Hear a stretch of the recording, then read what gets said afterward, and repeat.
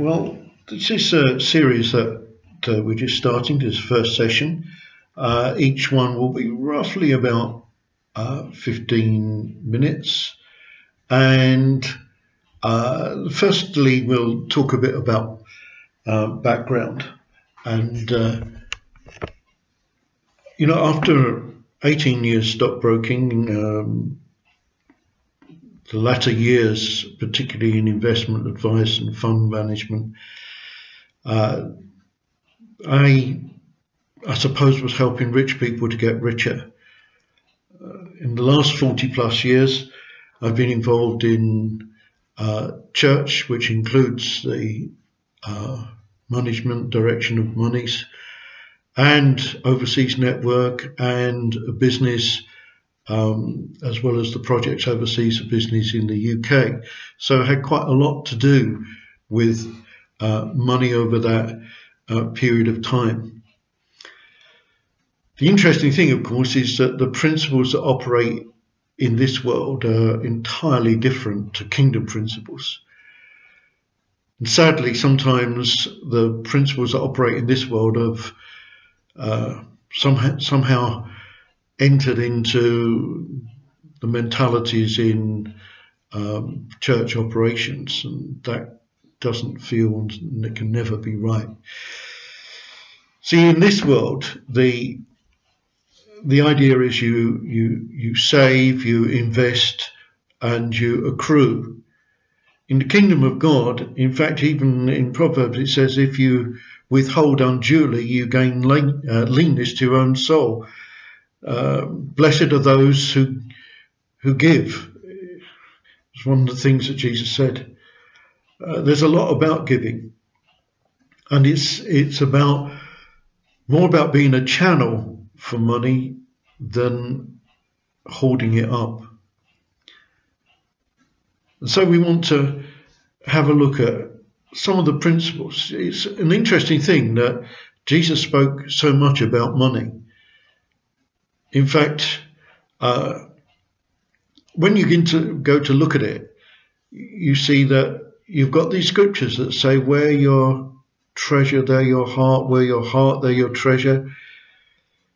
In fact, the more you look at it, the more you come to realize that money is used kind of like a thermometer. It shows on the outside what's really happening on the inside.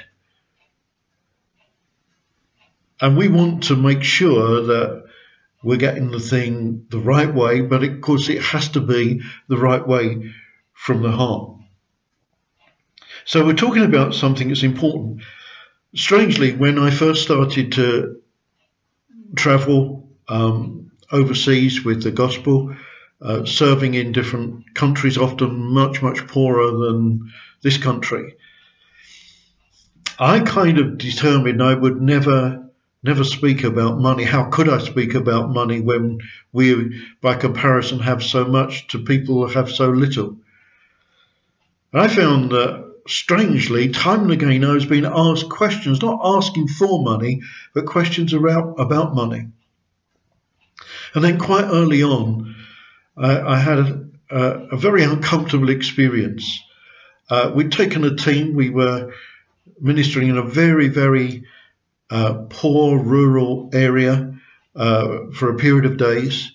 And towards the end of that time, the local people there decided they wanted to give us an offering.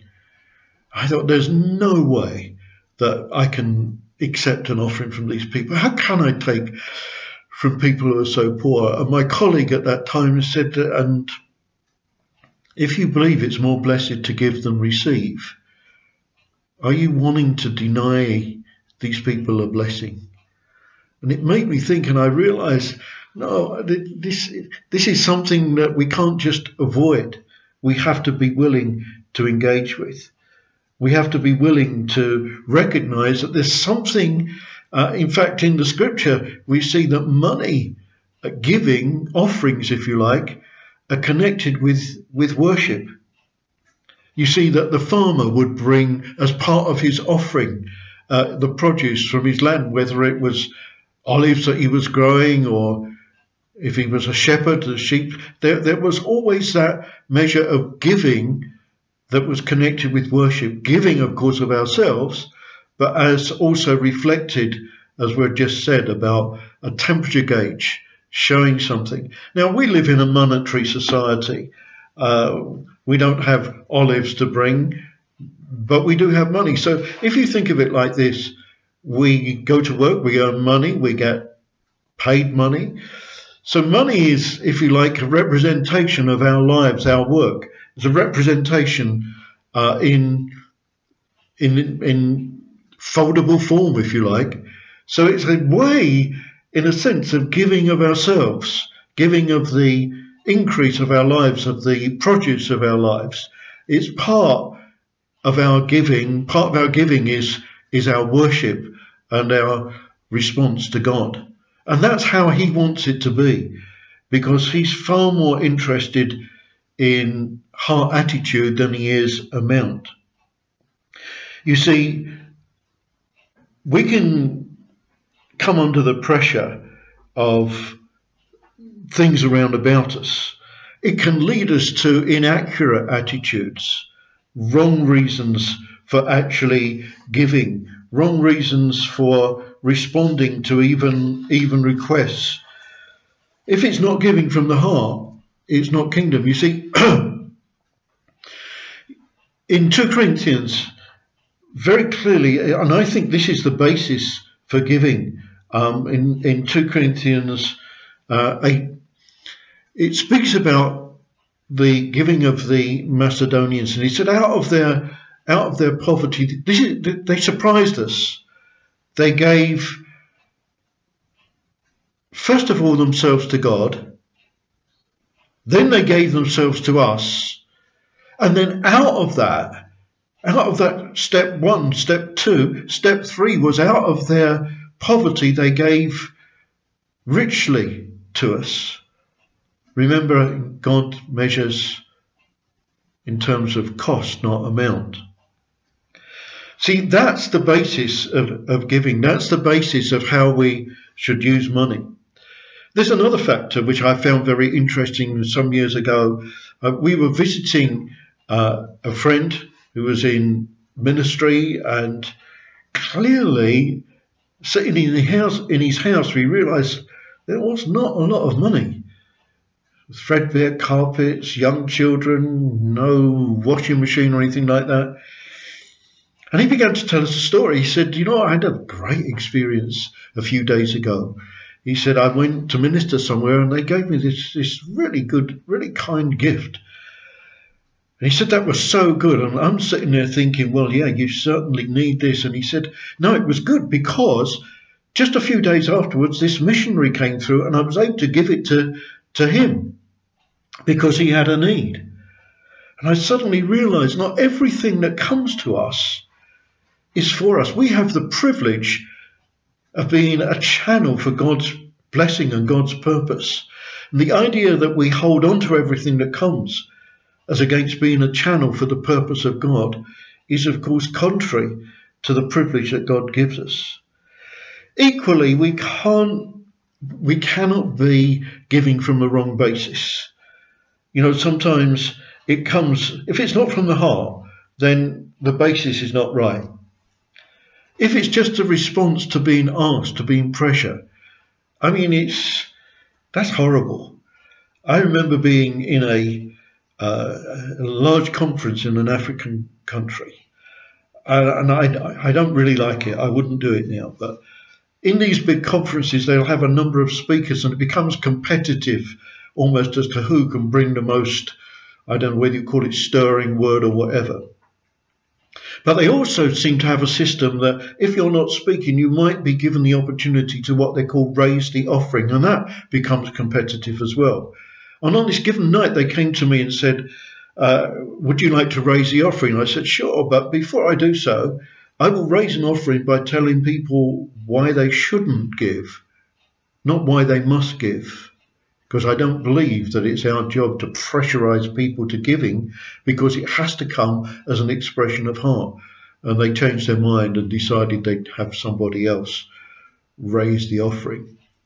So we can't give just into a response of pressure, or because others are doing it, or because our position means that we've got to show that we're more generous than somebody else. In any way, giving to impress or to gain respect or identity. These are completely contrary to biblical basis for giving and not at all acceptable. And of course, if we give grudgingly or under compulsion, that's hardly an expression of heart. And let's remember, money is never an alternative to love and affection.